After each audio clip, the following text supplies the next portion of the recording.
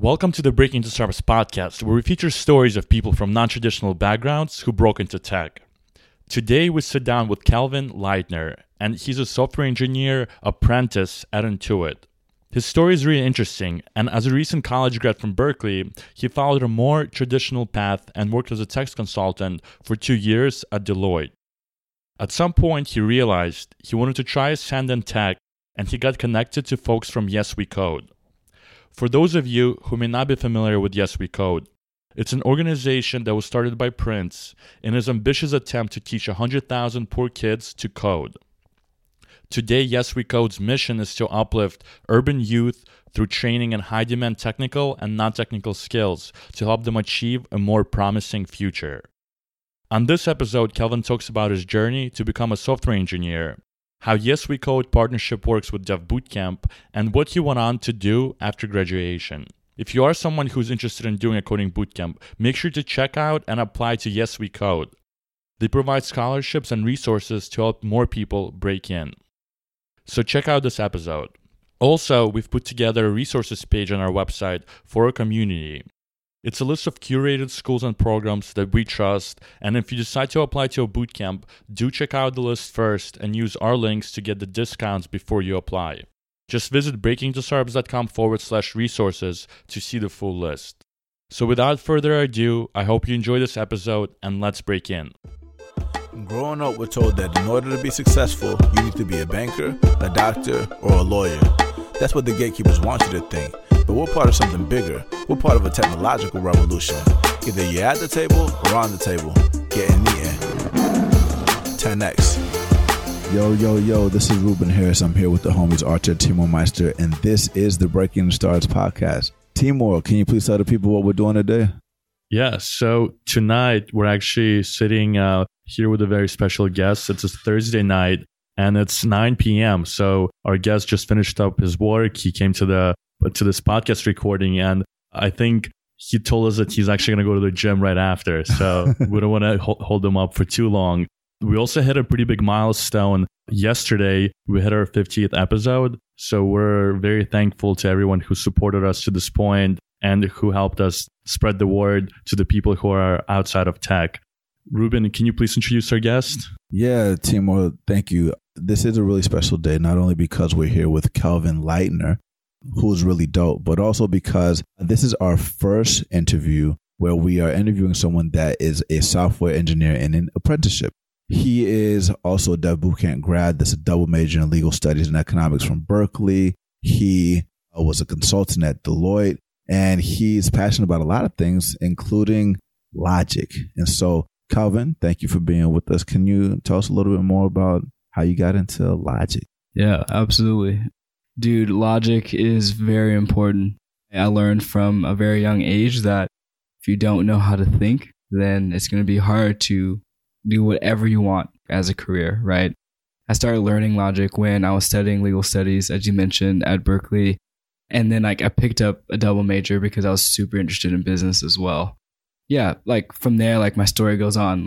I was learning formal logic. I really wanted to go to law school at one point, realized that law school wasn't necessarily for me, but also realized that business, I had a really big desire for business. And that's where I started focusing more on economics. And that led to, being recruited by Deloitte, starting off at a global internship program in Sao Paulo and Rio de Janeiro, Brazil, shifting over to working in San Francisco for about a year-ish. And from there, I entered tech. Yeah, no, your story is super interesting. And I remember when in the pre-chat you were talking a little bit about logic. We talked a little bit about family and your upbringing, what kind of rooted you into business. So the educational environment in your family was interesting, which led you to your entrepreneurship focus. And then also you talked about how you use logic to teach it to your nieces and nephews. So can you talk a little bit about that? Yeah, dude.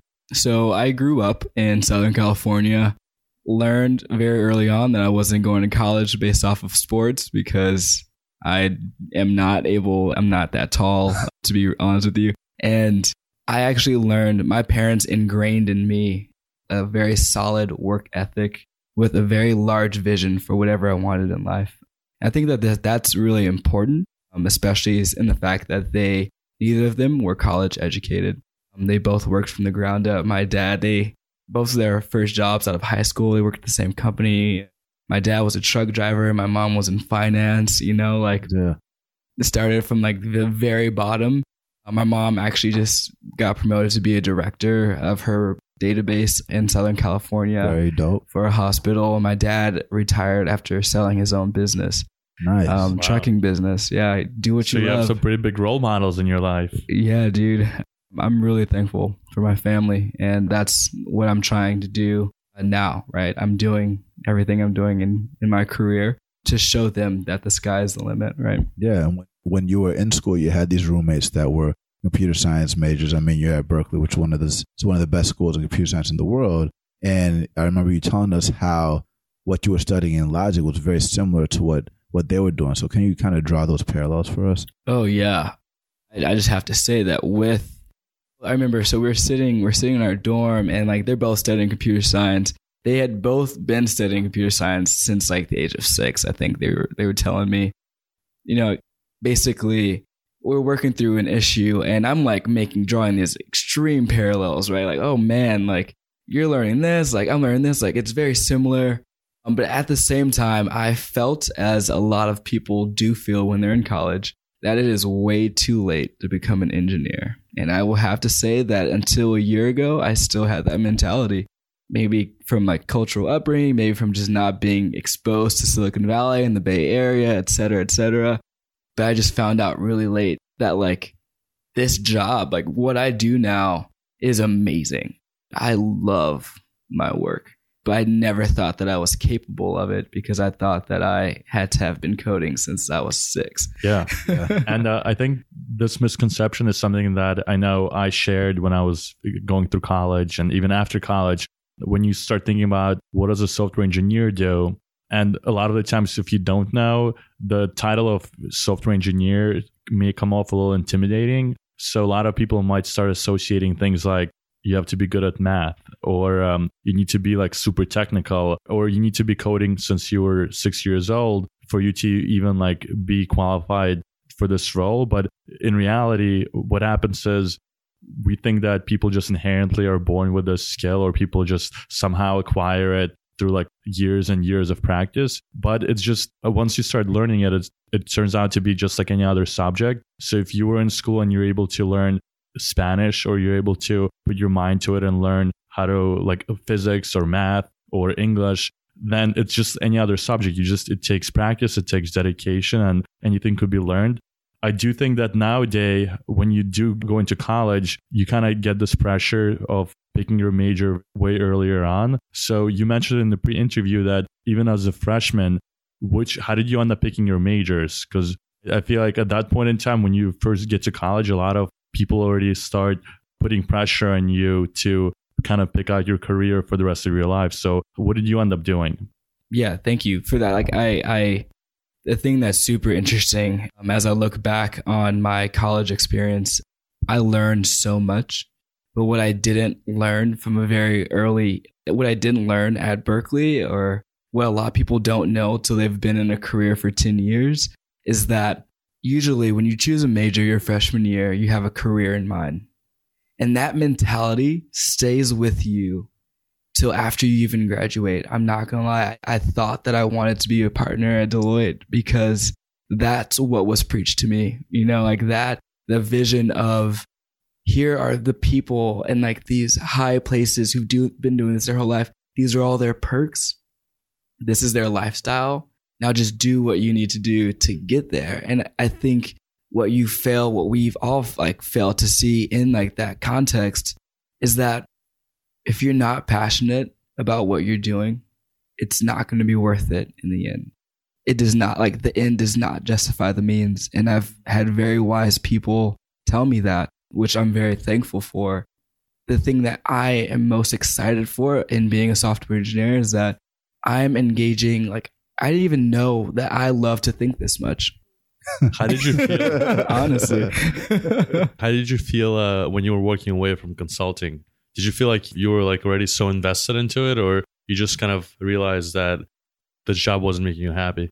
Yeah. So I would like to say that I'm so fortunate to have had the experience to work in business at Deloitte, globally, like in San Francisco. You work with brilliant people. There's literally some of the best people, like, and they've taught me so much. So to answer your question, I felt a little bit of shame, actually.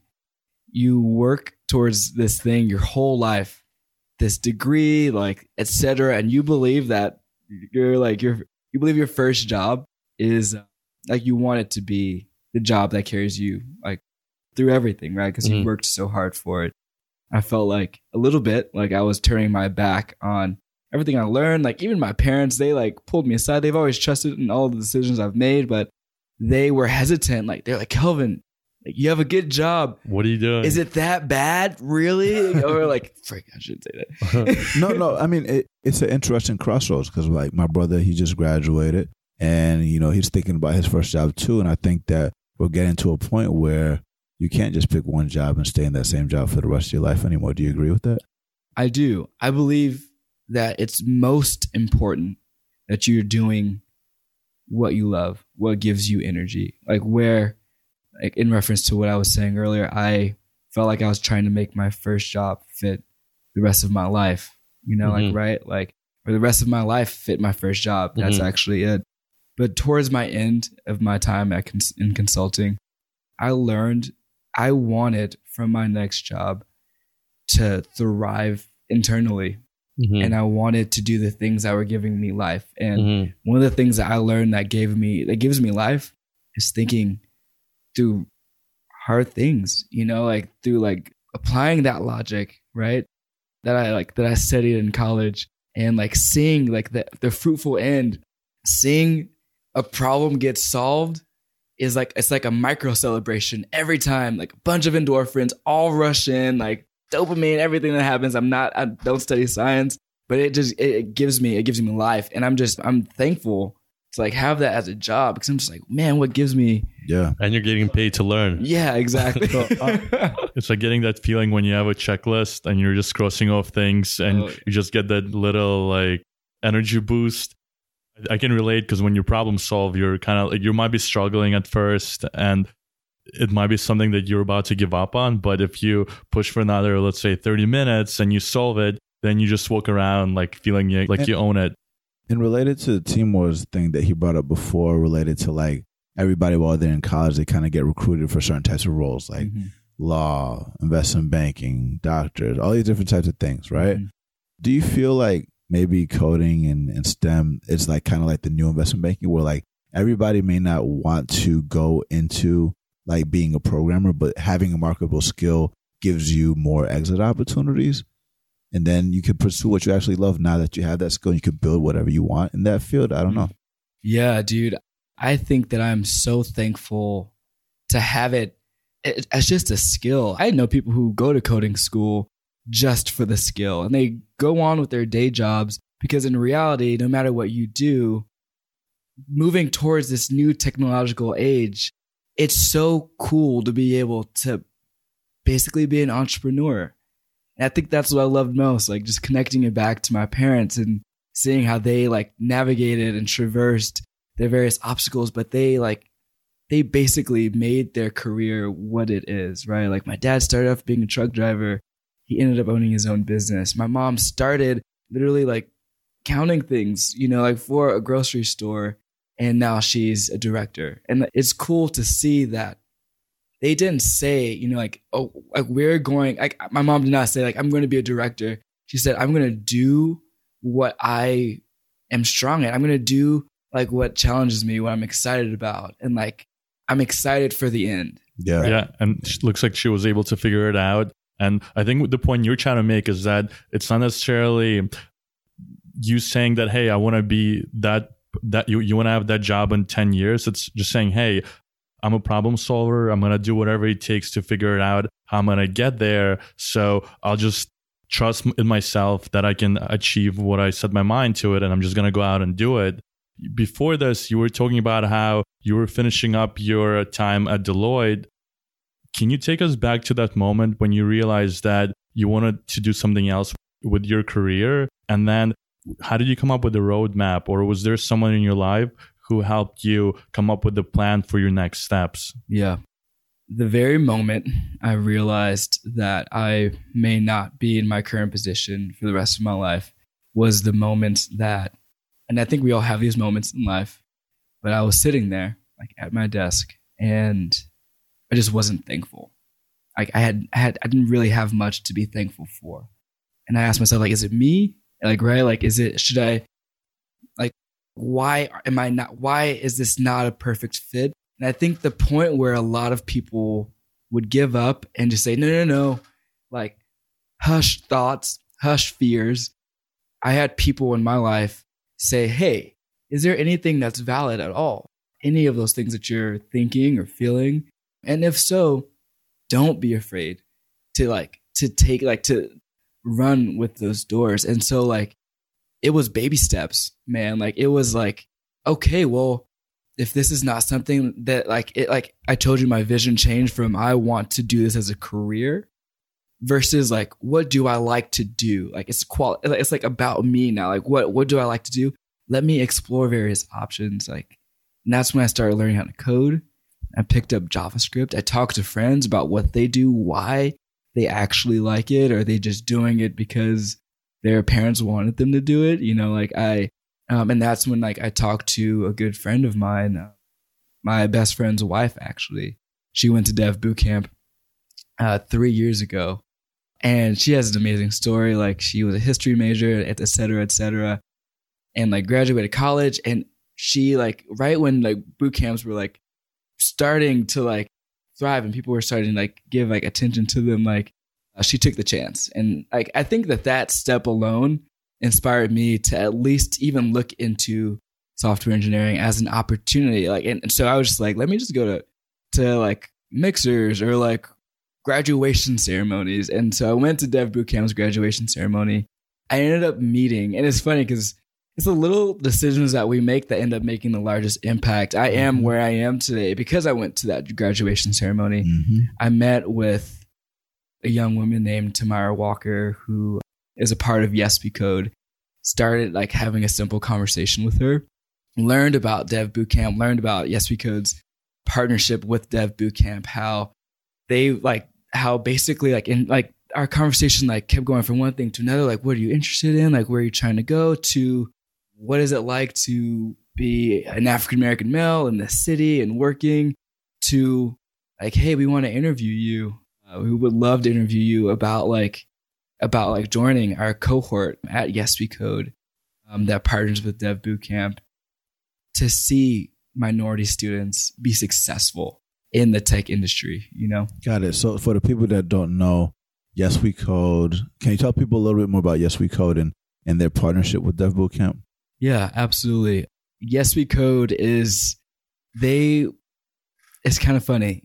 Dev Bootcamp was the amazing experience that I received, the amazing learning and et cetera. Yes We Code was like my micro family that helps me get through that, right? Like nice. My family is in Southern California, but Yes We Code function as a family to me, right?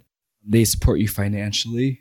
They provide a safe space for you, for people who look like you, to traverse the micro struggles that being new to tech, being a minority in tech faced. They help me with the confidence to know that there are people rooting. And I think that is so important, especially being new to this industry. Yeah. And even before that industry, you talked about in high school, in college, and even in your workplace as a consultant, you experienced being like the only African-American male. Yeah. Yeah. Always the only one. Yeah. And then going into Dev Bootcamp, you started off talking about respecting something very unique that they did that really resonated deeply with you. Can you tell us a little bit more about that? Yeah, definitely. It was my honor to partner with Yes We Code to attend Dev Bootcamp because one of the things that Dev Bootcamp does extremely well is they tailor your learning to you. And I think that is really important because being an engineer, making a career move is about having the confidence to continually and frequently challenge yourself. Like you're always going to be like what they teach you number one first day is can you fail well? We want you to fail well. And what I mean by that is that don't be afraid of failure because you will fail 100 times today when your code doesn't work, et cetera, and so what we want is to empower you though. And however long it takes, like we're going to partner with you. Yes, we Code like did that through providing a family for my learning experience. Dev Bootcamp did that through their engineering empathy sessions, through this environment of inclusion and safety, and just also a plethora of people with all kinds of backgrounds. Yeah. And is Yes We Code partnered with any other boot camps? And then kind of you mentioned that this little family kind of it was a group of people that helped you kind of be there for you if you needed them. So were there other students that were part of Yes We Code that were also attending Dev Bootcamp when you guys had like your own little huddles and kind of your own space? Yeah, absolutely. And so to answer your question, Yes We Code, we would have extra study sessions, right? We would have extra study sessions. We would they have not partnered with any other coding organization yet, but I know that that's definitely something that is like on the horizon as everyone traverses these issues that are growing and becoming more prevalent, especially with minorities in tech. But one of the things we had study sessions, we had like personal, like one-on-one time, we actually got more feedback from the people, the tutors, et cetera, at Dev Bootcamp to make sure that we were receiving the proper feedback necessary for us to grow even more. And I had more check-ins with people, and it was so beneficial, honestly. It was you're great you're super strong at this area, but in this area, you can get a lot better. I'm like, oh, well, thank you. Now I can take that to my study session where we're helping each other. We're pairing stronger and weaker people, and we're pairing them together, and we are hoping to lift a community, right? Because Yes We Code is about lifting the community of minority students. And so it's and to someone listening right now, what does that application process look like? If you want to apply to Yes We Code, do you go through Yes We Code, and once you're accepted by them, then you just automatically get enrolled into Dev Bootcamp, or you have to apply to both schools? Can you just provide a little bit more insight into what that looks like? Yeah, absolutely. So basically, you apply to Yes We Code, and at least the process for me was that I applied to Yes We Code. I actually had my own interview process there. They selected me, and they asked for you to walk through the selection process at Dev Bootcamp. And then once you're accepted there, you're part of a cohort. And so you will have my cohort was 6 to 8 people. And yeah, the reason why it's called Yes We Code, by the way, I'm not sure if many people know this, is because of hoodies, right? I have a black hoodie that has hashtag Yes We Code on it, because Yes We Code started, the thought of Yes We Code started right after Trayvon Martin, and the fact that in Silicon Valley, a person of color, a person of, or whatever, in Silicon Valley, hoodies mean you're a software engineer, but in the rest of the United States and the rest of the world, hoodies mean that you're dangerous, and people will lose their lives over wearing something as simple as a hoodie. Yeah. And so to have to wear a hoodie that says Yes We Code is super interesting, because I code, as I'm wearing this hoodie, I'm not a threat. It's super interesting. You know? Yeah. No, that's really deep, and definitely changed a lot of perspectives. And I know when you were thinking about getting into the Yes We Code program, you talked about a lot of things that you did to prepare. So can you tell us the types of questions that they ask and what you did to prepare in order to not just get into Yes We Code, but even get into Dev Bootcamp and go through their technical interview process and things like that? Yeah, absolutely. The amount of free resources for coding is growing every single day. And we mentioned things like free Code Camp and et cetera. Yeah, Treehouse. And actually, if you're ever familiar with the Udemy nano degree programs, it's amazing, because I actually strongly believe that anyone, anywhere can use those resources online and bootstrap themselves to a level of a software engineer, because that's what boot camps are, right? It's a bootstrapping process. And so I bootstrapped myself in a very micro level, and I did that through learning JavaScript. I remember writing my first couple lines of JavaScript. I was able to make a loop like function. I'm like, things are printing out on the console. I'm like, what? Like this is kind of like rewarding. Yeah. And then from there on, yeah. Yeah, very cool. Very cool. Yeah. And for the people that don't know, you can you walk through what engineering empathy is?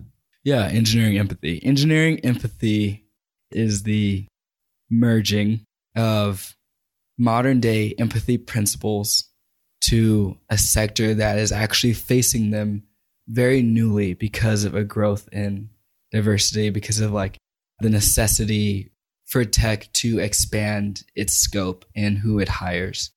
One of the most powerful empathy sessions I had at Dev Bootcamp was safety. The simple fact that it is very important that people feel heard and known, right? Like, despite however much they want to like speak or like however much they want you to know of them, that you hear them, that you listen, that you value them as a person.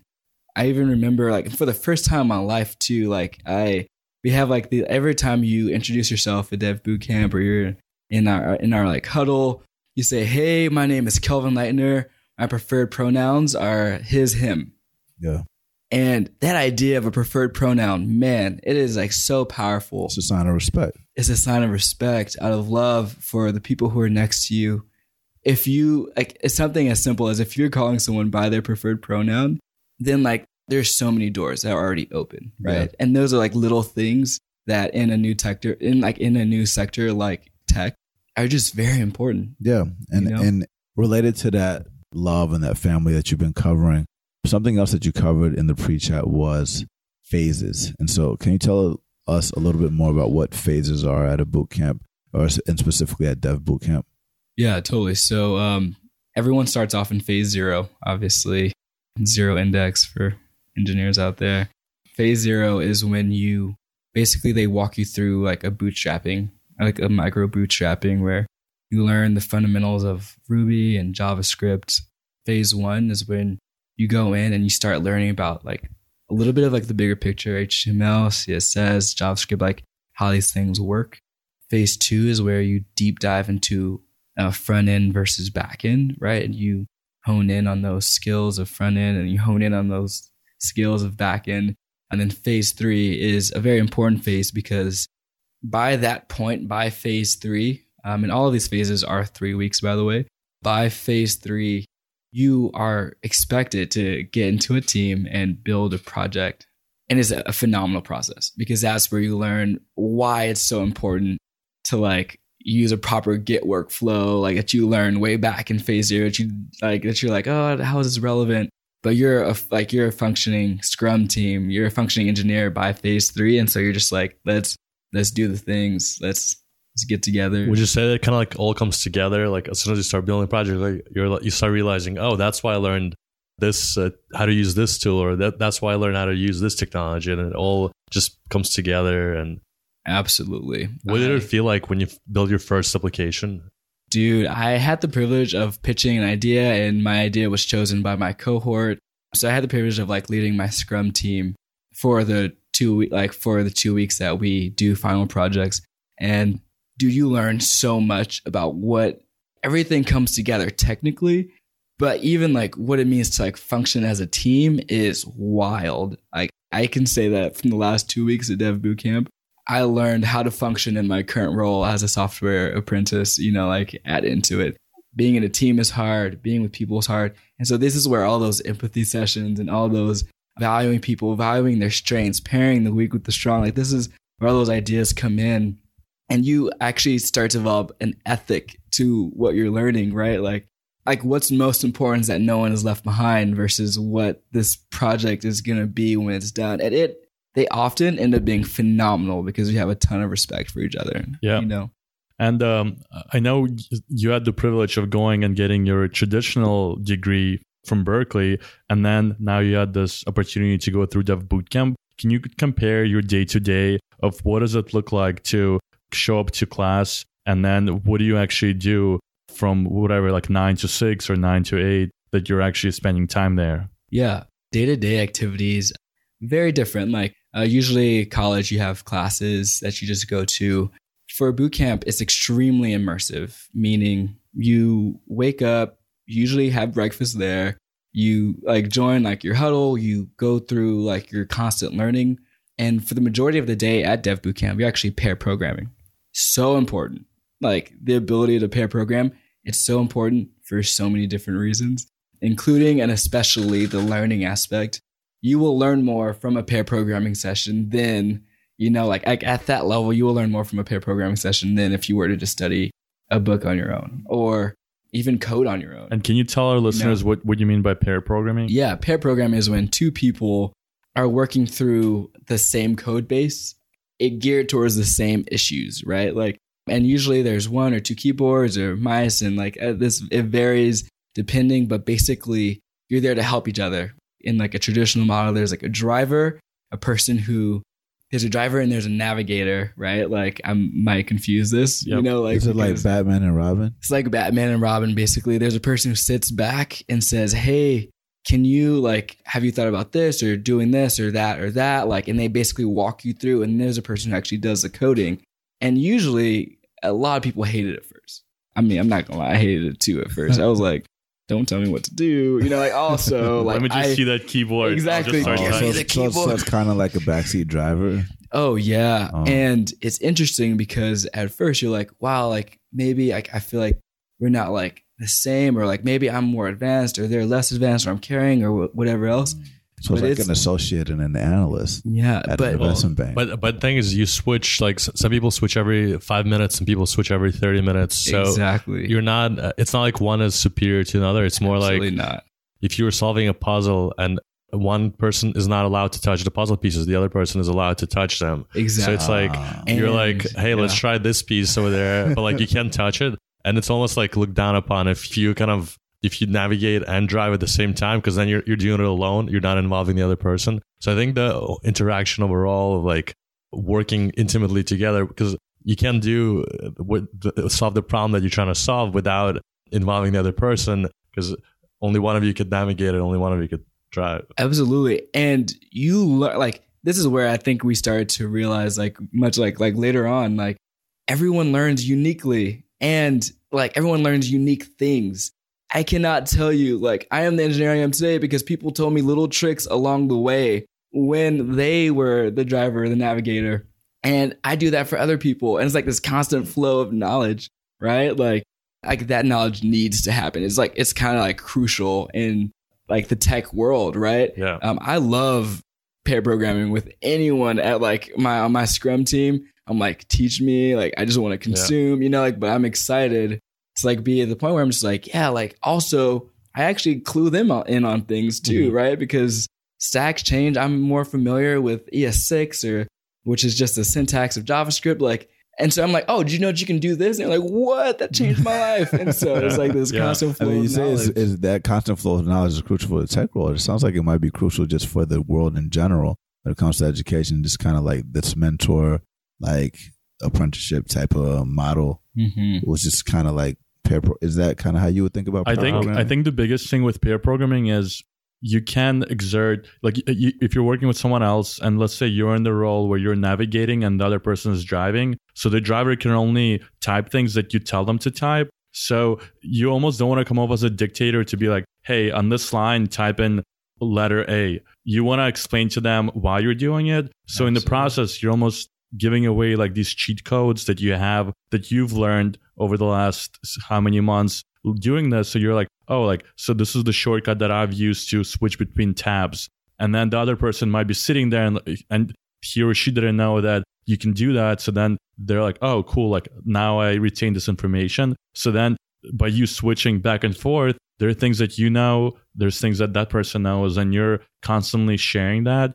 And that's just like priceless knowledge that you can't just get by reading a book that says, hey, this is how you write a piece of code, because they're telling you the finished product versus how do you actually come up to that conclusion, right? Absolutely. Very dope. Very dope. Cool. That's it. And so for a lot of people, we talk about job search after the boot camp. Yeah. And for you, what was that process like? I know we talked a little bit about it. Can you break it down for the people? Yeah, absolutely. I am one of the success stories of boot camps. It took me 50 days to get a job from Congrats. graduate. Thanks, dude. I appreciate it. Yeah. To get a job from graduating Dev Bootcamp to working at Intuit. How many resumes was that? Oh, man, that's something that we can all do a little bit better in like this coding bootcamp world. Like, tell people the struggle, because it is a struggle. And on this podcast, we definitely want to hear the struggle. We like data. Let's get some numbers, estimates. Give us an idea. Oh man. Okay. Well, not to mention, I'm not even going to include all of the posts, like applications through LinkedIn, or applications through convenient sources. I probably on average put out maybe 50 to 60 resumes. This is actually, I had a shift in my logic of how I was going to get a job. When you first graduated bootcamp, you're like, I'm going to apply everywhere. It's a numbers game. As long as like everyone has my resume, et cetera, et cetera. Also the resumes, like what they don't tell you is that the resumes go through revision after revision. You're constantly building your portfolio, constantly working on new projects, like you're trying to sell yourself basically. And so selling's an element. Oh man, it is so important, from the very words you use on your resume. Telling your story. Oh, telling your story. It's that little blur box on LinkedIn, like where you just give a little like window into the rest of your life. Everything is so important, because people find jobs in the craziest ways. Like you never know. And all of my friends have different stories. Some, like one person met their boss like at a happy hour that their friend dragged them to. Another one is a friend of a friend. Another one is like an old high school person that like they saw on the bus. Like it's crazy, because in some of them it's one of those big portals where they accept 3,000 applicants, which is very rare, But what I saw is that there was a phase where I cranked out so many applications, and I probably I had 50, 60 for a solid like month and a half. So that's 50 or 60 a day? No. Oh man, that would be crazy. I wish, like productivity. That's like 50 or 60 a week. And with with that, I had to include a cover letter. Oh my gosh, I hate cover letters. Dude, they were the worst at that time. And I had to find a point of interest with someone at a company close to them. Like, so. Oh, so you did that. You did that additional due diligence. You had to do the due diligence. Important. It's important. So did you reach out to those people that you found a point of interest? I reached out to people. I messaged people on LinkedIn, on Facebook. I bombarded my friends. And it's nice because you actually see that your community is really important, right? But I actually landed my job through Yes We Code's partnership with the various companies in the Bay Area. And Intuit as a phenomenal company. They've actually had this apprenticeship model for years now. And Yes We Code partnered with them, and their first apprentice was the apprentice before me.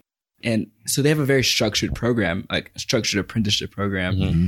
And I've been learning and growing a ton from them. I'm done with that in a couple of weeks, and I'm really excited. This is definitely really unique because people are talking about bringing jobs to America and like this kind of like junior engineer thing and how apprenticeships are the way, and like companies like Intuit to have this existing for years, and now that they're becoming in vogue and more companies are thinking about building them.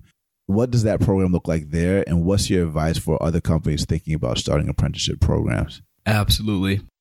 As an apprentice, I value it when my company sees my worth, when they treat me as an engineer who is and will be working there full time.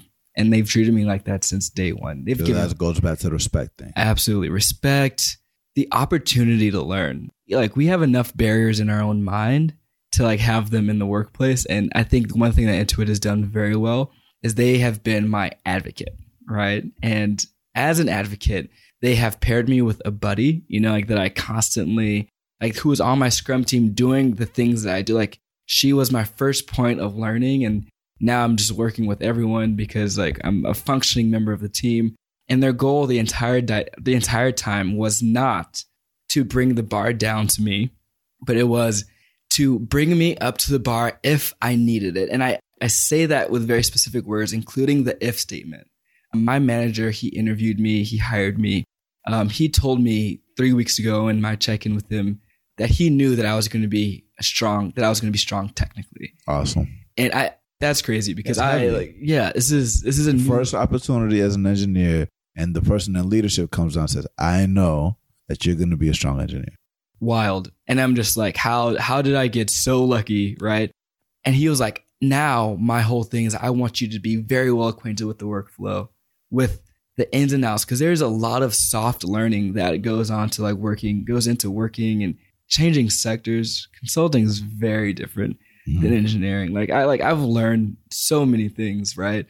But he's been my advocate from day one, right? And I think that as these companies are starting and growing apprenticeship programs, yes, it is important. I feel like it's important.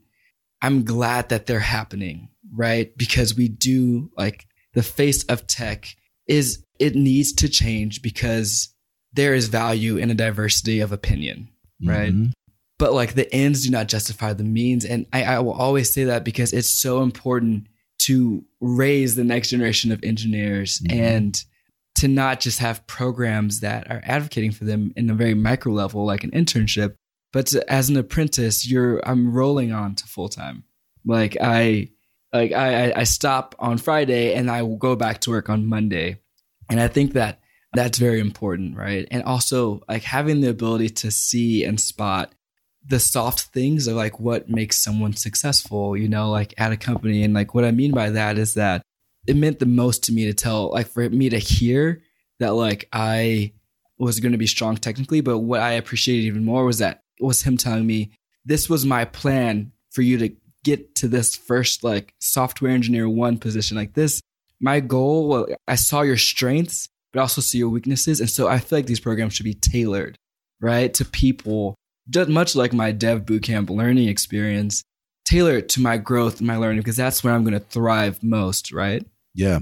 So I'm going to throw out a monkey wrench question. So I think that all the things that you said are amazing. I think that they're very important. And so for large organizations like Intuit, I can see them training multiple apprentices at the same time. Do you think that this is a model that can be applied at scale with a bunch of people? Because there's a lot of people outside of tech that need to get these skills. And, what are your thoughts for a startup that's thinking about apprenticeship programs? Oh, yeah. Integration. I think that this apprenticeship model can go amazing places, right? Yeah. Because it's recognizing that not all talent needs to come from a traditional background, this traditional major, but the thing that's most beneficial is just integration. So as long as you have Scrum teams, put them on it. They're gonna learn through experience, through pair programming, through being there and doing the things. And don't if someone has learned, and it's cool because even no matter basically being a graduate of a boot camp and going out into the working world, you're automatically you're assigned for here's what what can happen if you go to boot camp.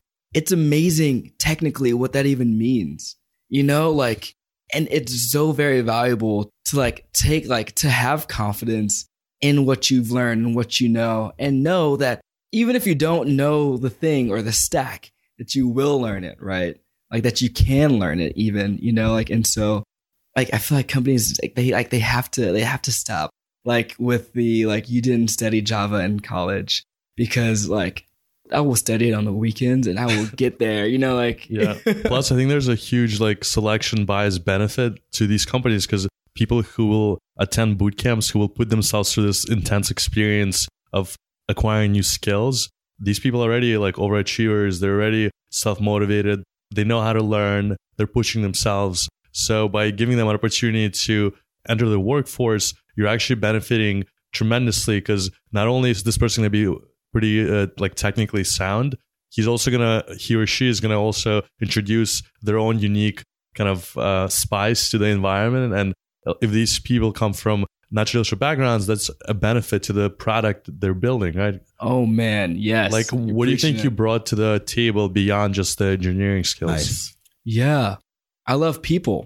Mm-hmm. I love people. Mm-hmm. And it's so funny because people I remember telling people that I was going to boot camp, they're like, "Oh, you love people too much to be a software engineer." I'm like, what does that even mean? But the best thing is the fact that I introduce a little bit more camaraderie to my team, to my environment when I go there. I make it a little bit easier. Like I'm not very threatening, right? Like I want to be approachable, and like I feel like that lowers walls because culture is important. Culture is so important. I think it's important to have a diverse opinion. Like it's so beneficial for me to work on Intuit products, right? Like with like a tax consultant, old tax consultant mindset, right? Like it's like the little things like that we really have to like cherish and bring out of people, no matter what their background is. Have you been able to teach them some of the stuff you learned like from your logic background into the workplace? Not fully, but kind of yes, because I remember like one of the things that I was learning was I think debugging is just extremely important, right? And specifically debugging, like what debugging looked like in my context of front end or back end, et cetera, like a bunch of jargon. But like my like senior asked me, she was like how, like what's your typical thought process? And I literally wrote logic steps. And she was like, do you do this often? And I was like, this is what I studied. Like I love being able to take one like into another. And I love clarifying too. If you're telling me to do something, I would love to add like a point of clarity. Like, does this mean this, mean this, mean this? And like, oh, I can see that. No, it doesn't. So it helps you ask better questions. I think that's like one of like the strongest bits of feedback I've had. Like you ask great questions. And so maybe people have learned from that, like too, you know? Yeah. A lot of times you could tell how you understand something is by the types of questions that you ask or just how you're thinking about it is by the test. Yeah. Or even bringing up issues that they may have not heard of or made assumptions that aren't valid. Because the big thing about like getting more diversity in tech is actually because if you have a team that's diverse, they could build a product that's going to be appealing to way more people, right? So Absolutely. You asking them questions or even like probing, kind of pushing a little bit deeper, that's actually going to make the product better, not worse. So absolutely. Yeah, absolutely. Awesome. So at this point in the podcast, we do the lightning round. And this is where the three of us will ask you several questions. Try to provide brief answers, but fill in with any tactics or strategies that you've used to get to where you are today. Awesome. Arthur, take it away. Yeah. So imagine if you were kind of starting a career from scratch, you're moving to a new city, and you were operating on limited resources. So let's assume you shelter and food was taken care of, but you only had $100 to spend. How would you spend that $100, and what would you do to get yourself back on the feet and launch yourself into this new tech career? Absolutely. Man, those are a lot of factors that are very real too. Like everywhere, like people go through, like that was my life for a while too. So new city, like new opportunities, not much financial resources.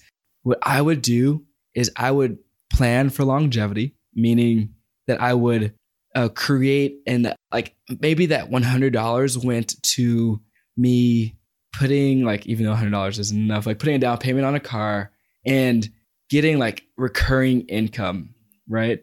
And then with that, like with the fundamentals set, I would then seek to learn and expand my knowledge about my environment, about what people do and how they do it, and like, et cetera, like so that I could plan, you know, like. So like, would you use that car for like to drive Lyft or Uber to like start making more money? Dude, you had me pinned, dude. That's it. I guess that's what I would do. Your dad was a truck driver. He leveraged that to turn it into a business. He was planning for longevity. That's a good answer. Somebody asked me this question today when we started the meeting, so I'm going to ask it to you too. What's something that you learned today? Man, love that question. What I learned today. I learned that sleep is very important. It's important. It's super important. I did not get much sleep last night, and it affects the work I do. It affects everything. But like technically, I learned that sometimes it's important to time yourself with your problem solving. Like it's wise to know when to ask a question and when to keep diving deeper. Wow. Right? That's good. I learned something just now. That's a good answer. Yeah. So take us back. So maybe take us back to the moment when you were graduating from college. Knowing what you know now, what's that one piece of advice that you would want your old self to know, having gone through this whole journey? Yeah. I would tell my old self that it's okay to not have it all figured out, that life is a process and a journey, and that you will become who you are based off of the little decisions you make every day versus all the big ones that you are like leaping towards. Yeah. Yeah. And given that we're talking a little bit about advice and you are a follower of Logic, is there any specific philosopher that inspires you or any gems that you've learned over all your studies that you would want to share with your nieces and nephews? Yeah, that's a good question. I want my nieces and nephews, I want them as young Black kids growing up to know that their worth is not in what other people say or perceive, but their worth is in, like, their worth is definite. They are valued. They are loved. They are supported. Because if we stop taking in what society or accepting the limitations that everyone else is putting on us, then like we get to genuinely ask ourselves, what are the limitations I'm putting on myself? And you get to say, man, I can blow past those, right? I can now blow past those because like, it doesn't matter, Kelvin, like if I was supposed to be a successful lawyer or a successful tax consultant or a successful software engineer, right? Like what's most important is that every single day, I know that I am valued. I'm loved. I'm accepted because like my family, like I told you, like they're the reason why I do these things.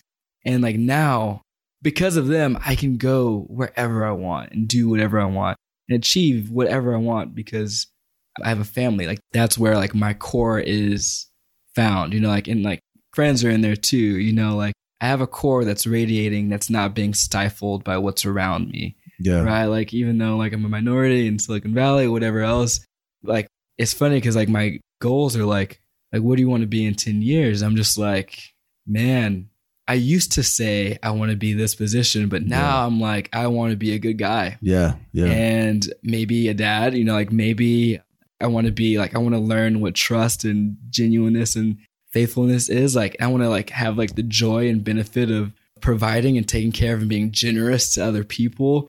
And I want to lift other people up. Yeah. Right? Like, and I love that answer because it goes back to Archer's original questions about the $100 and something that my partner says where, and related to what you're saying about knowing your value and the power that you have inside of you. My partner talks a lot about like, let's say you take a $100 bill, you fold it in half. It's still worth $100. You fold it in half again, it's worth $100. You crumple it up, it's still worth $100. You stomp on it, it's still, you unfold it, it's still $100. No matter what people say, you have power inside of you. And I love that message. It's strong. Yeah, that's super deep. I love that analogy too, Ruben. So for our listeners who want to also jump into learning how to code or kind of find their next career, what are some resources that you would recommend they go to like tonight if they want to start learning how to code? Absolutely. Type in learn to code on Google and have a field day, you know? But in all seriousness, I mentioned Udemy. I mentioned actually one thing that is really cool is like Treehouse. Like, and I know you mentioned Treehouse. Yeah. That's available to anyone with a library card and everyone can have a library card. I didn't know that. Yes. And how that's really cool, right? Because that's like access for everyone despite. And libraries are cool too. Oh, and libraries are amazing, you know, like, but that's access. So you could sign up for Treehouse just with your library card? Just the library card. And it's like, and that will be free. Yeah. Right? Wow. Because like explore the free resources out there. Say, type in. That's something that I've learned today. Yeah. I actually started out on Treehouse too, and Nice. I think I signed up for a bunch of free trials on different credit cards. Absolutely. I'm paying for it right now for my brother. So- and I'm happy to support it. But for the people that don't have those resources, no, like that's amazing. It encourages you to go into an environment that has books too, because there's other books like Cracking the Coding Interview and other things that you can read too. And these are free. And they're all free. Like I want to emphasize that because you can learn to code for free. Yeah. Love that. Love that too. Awesome. And for the listeners who want to get in touch with you, what's the best way for them to reach you? Yeah, please reach out to me via LinkedIn. Kelvin Leitner, Kelvin Leitner, like a light and then NER. Please reach out via LinkedIn, via, Facebook. If you find me on Facebook, I'm always willing and able to, as long as I'm able, I'm so willing to share my story. etc., etc. Yeah, and take him up on it because he knows a lot about Yes We Code, great organization, and Dev Bootcamp. And I think my takeaway from this episode was kind of it all changed for you when you went to the graduation party at Dev Bootcamp. Yeah.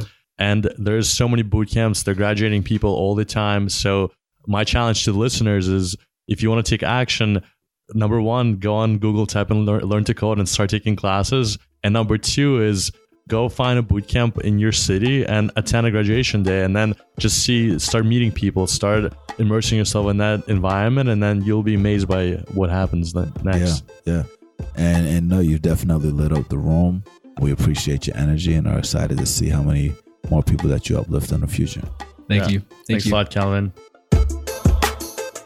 Thanks for checking us out. We appreciate you for listening and always love your feedback on how we can do better. If you enjoyed this, let us know what you thought in the reviews by going to iTunes, searching for Breaking Into Startups, subscribing to our podcast, and leaving a review.